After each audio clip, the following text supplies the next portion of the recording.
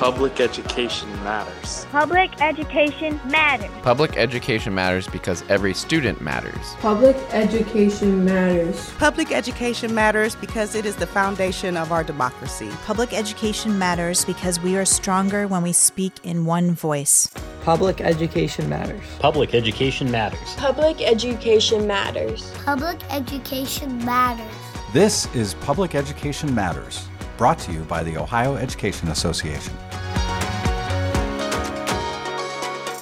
Thanks for joining us for Public Education Matters. I'm Katie Olmstead, and it should surprise no one that I believe strongly in my heart, like the 120,000 educators that make up the Ohio Education Association statewide, that public education matters. We believe every child of every race, background, gender, religion, and ability deserves a great public education, no exceptions. Unfortunately, when it comes to making sure children of all abilities have access to high-quality public education, there's one specials area where a lot of schools may be falling short. That's physical education. And Alex Myers, a phys ed teacher in Marietta, is on a mission to change that. He wants to make sure every child can get the benefits of great physical education classes in welcoming environments that embrace differences in kids' abilities. And he wants to make sure educators have training to know how to adapt their phys ed lessons in ways that may be needed. So Alex is working to bring together educators across the state to share their experiences and ideas for adaptive phys ed solutions to help provide better physical education for everyone. Alex is a member ambassador for Ohio's New Educators, or ONE, and he joins us for this episode to share his thoughts and an invite for other educators to join him in this cause.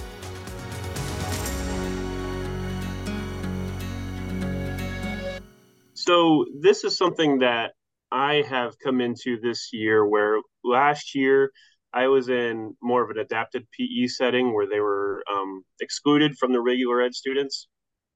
And I had kind of been hearing a few things that were going on in this other building where they were included, and I was a little bit disturbed by the things I was hearing. So one of the things was, when the job came open, I decided to take it and see what I could do to change that and see where I could educate other people on how to deal with students who are on IEPs or have physical disabilities that may not always succeed in a phys ed setting. So let's break that down. When adaptive phys ed is done well, what does that look like? And what does it look like when it's not done well? What was disturbing about that situation for you? So when adaptive phys ed is done well, normally the students are on an IEP that says what goals they need to reach as far as for physical education. When it's not done well, there's not really IEPs. There's no goals set. There's no real boundaries that you go with, and it's kind of more. And I don't want to say this because it's kind of a hot button word in education, but more of a babysitting setting where you're there just to give their intervention specialist a break from their day, give them their planning period, and that's this kind of setting that we want to try to avoid, because we want to take it seriously, and it is something that can be important for those students. The thing that I saw that was kind of disturbing, we had a student, we still have a student, but she was in kindergarten, and I made sure I talked to this parent and let her know that I use her as an example a lot because she's amazing, but she's in a wheelchair. She has mobility, slight mobility of her arms and legs, but no strength or balance or anything like that. So I didn't know much about her, but, we talked to each other and bounce ideas off each other and try to figure out what we could do to help her. And last year I was hearing that instead of collaborating, she was being pushed in her wheelchair in laps around the gym. That was something that disturbed me quite a bit, because obviously that does nothing for the student. That does help the attendant with her exercise, but not necessarily the student that you're there to teach. So in an environment where it's inclusive, you want to try to at least find a way to get that person involved. Even if you're a little bit intimidated by it, it's a very intimidating situation to come across these students who you may not have been trained how to handle or may not have any resources available to you. But I understand it's intimidating, but you have to find a way to service that child no matter what. Even if their IEP doesn't specifically say anything about physical education, that child is under your care and you need to do the best that you can for them. Because at the end of the day, every child deserves the benefits of physical education. Right. For the sake of full disclosure, yeah. I was horrible in phys ed. Like it was, I had a wonderful phys ed teacher who one time told me I put the bad in badminton, and he was right. Even I, though, could see the benefits of phys ed, hating every second of it. What do students get out of phys ed, whether they need adaptations or not? Right. So I think it's just such a broad range of things. It really depends on their individual needs. Some of it is for the social aspect of it. They're not probably going to be interested in sports or anything like that, but getting them to socialize with another student, that could be their goal. Just getting them moving and learning more about their body and just exploring how fun physical activity can be. I know we have standards and all these things that come from the state, but at the same time, you have to look at what those children need. And it's not 99% of the kids don't need sports skills as much, but those sports skills do lead into joining leagues that they could socialize, build friendships. They could, just learn more about their body and how they can explore that more. It's just, there's so many things to it that I just love. You can incorporate other skills from different areas. We really like to look at each child and see what their needs are. Right now, the social aspect is probably the biggest part of it, especially with COVID being so recent. Kids are not joining leagues as much as they used to, but that's also because they were kind of separated from sports. They weren't around other students and they don't know how to behave around each other or talk to each other. So just getting them socializing and teaching them how to even start up a game at recess. I could go on forever about all the benefits of it, but it's much more than just getting them moving or just making better athletes. I don't want better athletes. I just want better humans is what I say. So I'm not calling up ESPN and saying, hey, come to my class, this kid. I'm just seeing if they are improving, if they are working to be a better person, interact with more people than they did before, and making it fun for everybody. A lot of things that I learned from phys ed was sportsmanship and teamwork. And I tell the kids that sportsmanship isn't always just, saying good game at the end. It's making the game enjoyable for the other person so that they would want to play with you again. Because you're not winning any trophies in here. There's no point in bragging. You want this game beginning, middle, and end to be fun for everybody. And I think we have to get away from the sports focus on it a little bit. Because in general, when students get into sports, they play, middle school, high school, maybe college. That's probably, 10% of our students that go to college and play. And then beyond that, it's 1% of 1% that go beyond college. So it's really not realistic to only focus on sports. But that's why I try to also, expose them to as many activities as I possibly can. I know it's kind of a roundabout answer and there's a lot of different things, but there's no real one concise way to say the benefits of phys ed. It's just so many things that go into it that are unseen. And even when you look into a classroom and you think they're not learning anything, even if the teacher doesn't say, hey, you're specifically learning this, each activity has a reason and a motive behind it for them to learn. And really what you're saying there makes it all the more important to have inclusive, adaptive phys ed for every student so that every student can thrive in that environment. I have to imagine whether you're, going on to play college ball or something, there's a level of empowerment that every student can achieve. There's a level of confidence that every student can benefit from when they have appropriate activities that allow them to participate. Even me, I didn't need adaptive sports, but when the sports were adapted to my terrible skill levels, it was awesome. I enjoyed participating. Yeah, and I went to a training last year that was really amazing because it wasn't about, teaching students how to become better basketball players, and it was mostly basketball focused. It was about changing the game of basketball to be the same, but work for all kids. Like, for example, you score a point if you put the ball in the hoop and through the net. But in this version, you might use a volleyball because it's lighter, and you might just be trying to hit the backboard. And that could be the goal of the game, and that evens it out because the basketball players want to try to shoot it in the hoop every time. They may not be used to aiming for the backboard.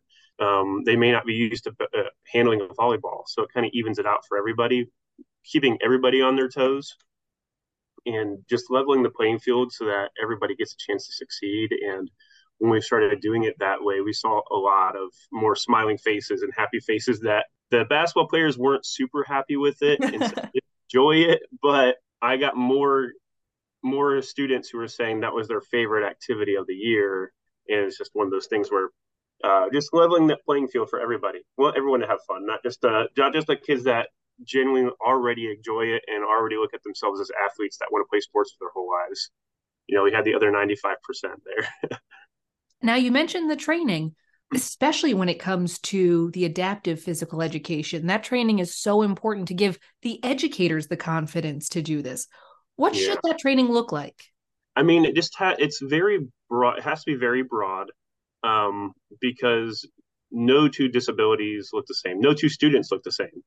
But no two students with disabilities look the same. They might have the same diagnosis, but it's not gonna be the same in your classroom.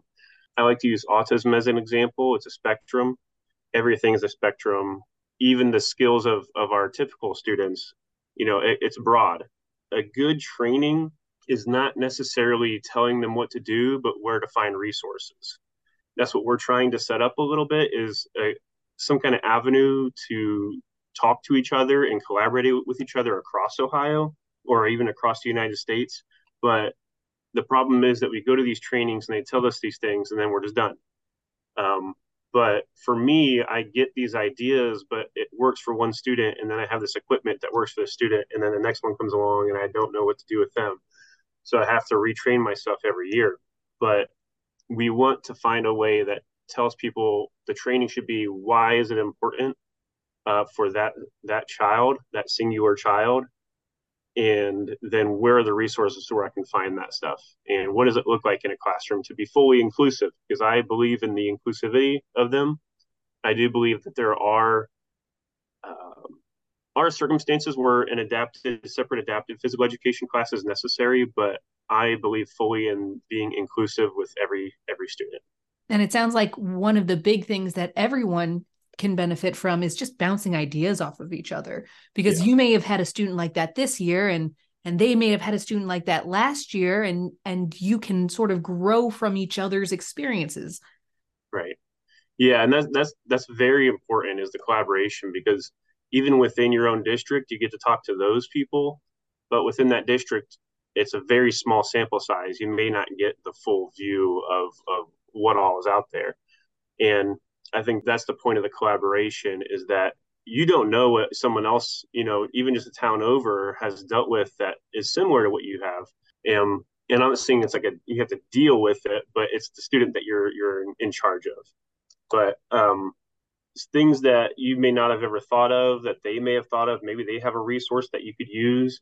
Maybe they have an OT or a PT, that a physical therapist that has worked with similar students, and they're very willing to talk to you or give you ideas. And I think that's the best part, is like right now we have a student, my first student ever, who is blind. He also has autism. And that's been a huge challenge for me. I have absolutely no idea how to do physical activities with someone who's visually impaired. But we have a visual therapist, and I just ask her 1,000 questions a week just to see what I can do for him that's going to benefit him in some way. And it's looking at who you can talk to within your district and beyond your district, and just find those friends, because making those connections is very important. I have luckily had a few people that I've been able to reach out to find ideas, but a lot of people don't have that or know where to find that. So. And that's something you're hoping to change. You are sort of spearheading an effort to put together an ongoing group of educators who are working towards that same goal, right? Right. Yeah. So our goal is to find as many people who are physical educators, or even physical therapists, occupational therapists, anyone we can find who is willing to just be a part of this group, whether it's through Facebook, Twitter, or whatever it's called now, X, and any other social media platforms where we can get together and just share ideas. Not send pictures, but maybe just, hey, I did this activity with a student and it worked really well. They really enjoyed it. You can try it too if you want to. And there's just a big database that people can go back to look at and find ideas for their own kids when they're struggling, because we all struggle, and it's intimidating sometimes to have someone in there that you have no idea what their experience is like. You can't empathize with them in any way. But you have people that have now experienced that, and they've gone through it, and they can kind of help you out. It's just sharing knowledge. And I think that's the most important part about education.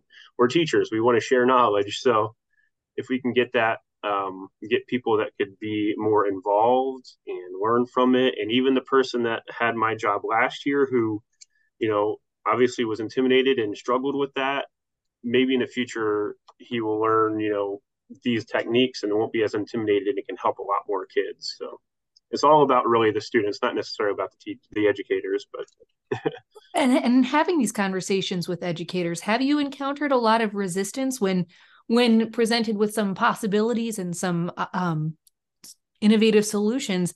Have you really encountered anyone who's like, no, I don't want to try? Well, there are times. There are times where you might run into people, and I love all educators, and I understand that it's all about their background and their experience, and maybe just being a little intimidated or even a little embarrassed to say that they don't know. And they make excuses where it's like, well, they don't belong in my class anyway. I don't know. I shouldn't be teaching them because they don't belong there. For the people I've talked to recently, I haven't seen any resistance. They may not have students in their district that are high need. So their need for this kind of program isn't high. But the resistance is not super strong. I don't see a whole lot of people who are saying, no, I don't need this. They're just saying, well, I don't know how I can get these resources. How am I supposed to get this equipment? How am I supposed to get this or that? And that's where I come in and just try to help them along and say, well, these are the resources I use, or this is the person I talked to. Maybe you can try that first. I've only had one who said, no, I'm not really interested. I think I do okay as it is. And I think that's okay as well. If they feel like they're confident enough to do it themselves, that's great. But I like to collaborate. And that person, if they're already confident in their skills, would be exactly the kind of person we want in this community of educators to share their experience, right? Yeah, that's what I'm trying to go for is, I'm not just looking for the people who need help, but the people that are willing to help as well, that have that knowledge and say, well, what is it you do that you're so confident in? What is the thing that you do that you think you do the best? And can you share that? And then we can share it among our group, our team. We're all colleagues, we're all in it for the same reasons, hopefully. And I just want to make sure that they're all doing the best for those students. Alex, what is the thing that you do the best? What is that like? I am just so proud of what I've been able to accomplish when it comes to this particular thing. For my particular thing, so I have to admit I am married to an intervention specialist. So I have kind of a soft side for our kids with disabilities, just from hearing stories. And I have an uncle, or had an uncle. He passed away a couple of years ago, but he had a disability. And just seeing the need for getting to know them. And I make it a point, and not just for them, but every kid, make it a point to go up to them and make sure that they know that they are welcome there and that I want them there. And I think that's the thing I do the best. I try my best to make sure that they know that I want them there and that they're not a burden on me. And then it's just trying to be creative. When I talk to people, I'm very proud of the fact that I come up with things that, with my current equipment that I have, that I don't have to go and buy, I come up with ideas that are going to work for them. And I'm also proud of the fact that I try. Because even if it fails, they see that you're trying, and that's all that really matters to those students and any student, is that you're trying. I think, like you said, what's my most proud? I think I'm most proud of failing. I fail a lot, and I think that is okay. And I've learned most from all my failures, and that the kids see that even though I may have failed on an activity or trying something new, that they're seeing I failed, but I'm going to keep on trying. And I was trying for them. It wasn't for me. It wasn't for, my principal or, even a podcast. It was for them. I'm trying to do it for them. And I think they know that I want them there. And I think that's what I really enjoy about it is because in other environments, they're not welcomed, or at least if they are, they don't feel welcomed. And that's my one thing is I want them to know I want them there at all times. So, yeah. And coming back to those benefits of phys ed in general, when they feel welcome in your class, what does that do for their lives outside of your class? Right. So for outside of their class, if they feel welcome in my class, I feel like they're just going to have a little more confidence. There's a lot of times where we do these surveys as to, do you have one person in the building that you can trust? And I want them to know that it's always there's always at least one person. And I am one person you can trust, and one person that you can go to, and one person that wants you there. And that builds that confidence because they may not have that outside of school. But if they come to school and know that at least one person there wants them there and enjoys having them and welcomes them in, I think that they'll just have that confidence to go out into the world and be like, okay, I am wanted. As far as for phys ed in general, with me welcoming them in, they might feel a little more comfortable doing physical activities, knowing that they're welcome into a gym. That's a big thing is when they go to beyond high school and whatnot, when they try to find their gym that they can go to or their place where they can go to stay active, just having that in the back of their mind that they had a good time and enjoyed it and that they were loved in that moment and they weren't screamed at and a whistle blowing at them all the time and and all that stuff. There's no trauma involved in it. It's all fun and enjoyable, and it gets them going back in. And one of the biggest parts of people dropping out of workout programs is usually just the discomfort and the worry that they're going to be embarrassed. But I allow for embarrassment. You can be embarrassed. But we're going to bounce back and keep going. It's not going to matter. You're going to fail, but we're going to learn from it. It's just, I think that they benefit from that a lot. There's a lot of different things. Yeah. Everyone learning from it together. Yeah. Everyone being welcome to learn. Yeah. Alex, thank you so much for sitting down with us today. Oh yeah, no problem. Thank you for having me. I really enjoyed it. If you'd like to join the community of educators who are working with Alex to improve access to adaptive physical education for Ohio students, you can email him at myersa@oeaone.org. That contact information is in the show notes for this episode. And while you're there, as always, I invite you to go back and listen to past episodes you may have missed, including an episode not too long ago when we announced OEA's legislative scorecard was getting a major revamp and we looked at the changes in the works. Well, those changes have now been made, and any member who goes to scorecard.ohea.org can take a great deep dive into how our legislators have voted on issues that matter for Ohio's public school educators and the students they serve.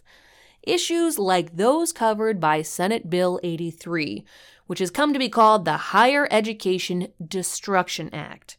Unfortunately, that recently passed in a House committee thanks to Representative Gail Manning's changed vote on that issue. Now, while committee votes don't affect a legislator's score on OEA's scorecard, we will be watching to see how she votes on 83 if it comes up for a full House vote. And thanks to the great tracking on OEA's legislative scorecard, OEA members will not forget how she voted come Election Day. To walk us through the updates to OEA's legislative scorecard and to show us why it is such a powerful tool, we're joined now by OEA Vice President Jeff Wensing and OEA's Manager of Government Relations, Dan Ramos. Dan Ramos, Jeff Wensing, thank you so much for sitting down with us to walk us through what's new and how we got here. let's start with that second question. Jeff, why is this legislative scorecard something that has been in the works for so long? Yeah, great question, Katie. Thanks. Our delegates at last year's Fall Representative Assembly, so December 2022, put together a new business item outlining their wants for a new legislative scorecard. The reference they made was back to a website called knowyourcharter.com. You would go to the website, punch in the information, and it would give you pretty detailed information about how your school district was losing money to charter schools. So our delegates said, we want something really cool like that for Know Your Legislator. And I think we were able to not only meet their needs, but I think our final product goes above and beyond that. And I just think it's a really, really cool tool to be able to use for our members. And Jeff, you were able to show off this cool tool at the Fall RA in 2023. Dan, what can you tell me about what is on the legislative scorecard now? Yeah, thanks, Katie, and thanks, Jeff, for that lead-in and the work that was done over the course of this past year. Really, we dug into the functionality, and we really wanted to make sure that our members and those that are interested in looking at how the General Assembly votes on education-related issues, can see what their legislators do. So, some of the new things, we have extended data. That we do allow individuals to do a deep dive into legislative actions on public education, on collective bargaining bills, on bills that we are tracking that are currently before the General Assembly. The nice thing about the new functionality is that it provides real-time updates. So we don't have to go in and manually update the status of a bill. The system that this sits on, that the new scorecard sits on, looks at the General Assembly and it updates information in almost real time when a vote occurs or a bill is introduced. We can see it almost automatically on the back end or on the actual page. And it's extremely user-friendly. The previous page, you can only really look up your legislators when you put in your address. Now, you can filter it by alphabetical, so you can see every member of the Ohio General Assembly. You can filter it by party, you can filter it by chamber, you can filter it by district. You can see how the scorecard, how legislators rank in a descending order or ascending order. So it's a pretty nifty tool, if I might add. And these scores are a really good indication of whether somebody is a friend of public education or somebody who, perhaps come election day, would be better to have a better friend of education in, right? There's a really important accountability element on this one. Yeah, absolutely. When you look at the scorecard, it's a green and red situation. If your score is between 0 and 49, you're highlighted in red. And if your score is between 50 and 100, you're highlighted in green.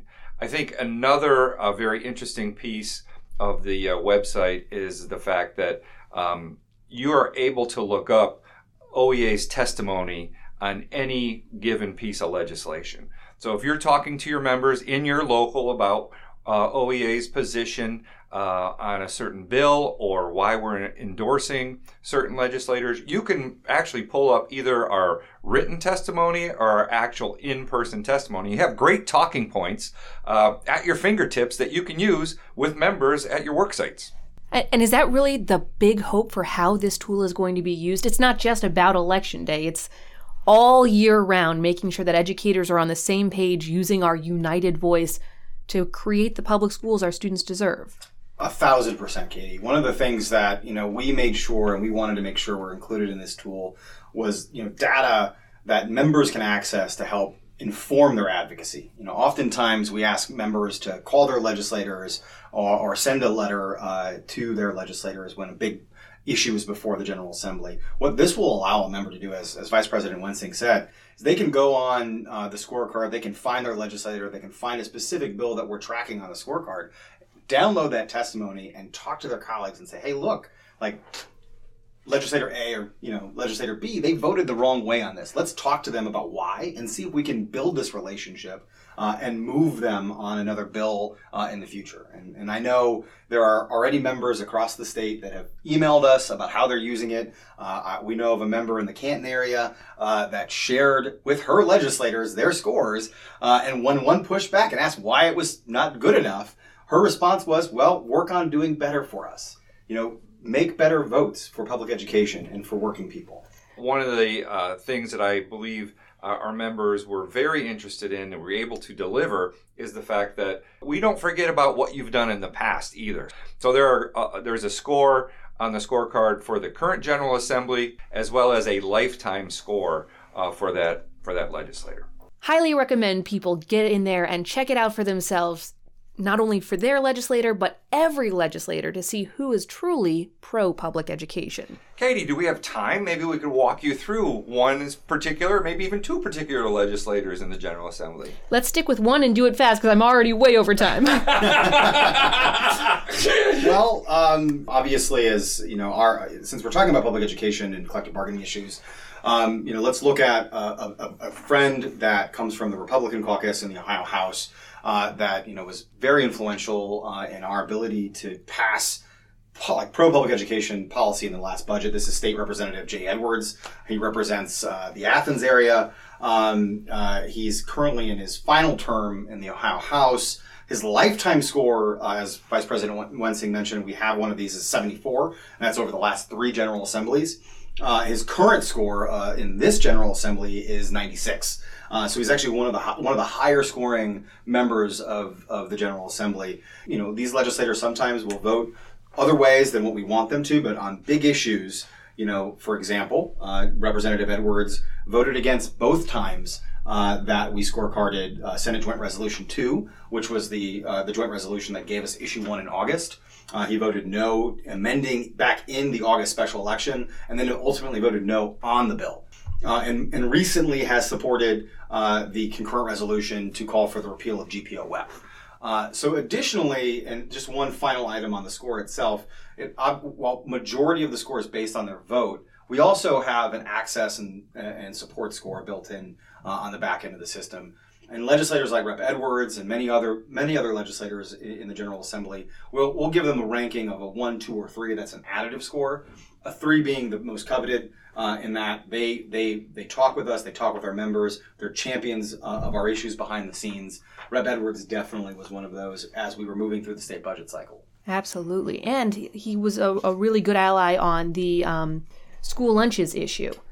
He truly understands a lot of these public education issues, and he's a good friend to public schools. And at the end of the day, this scorecard proves that OEA members are watching.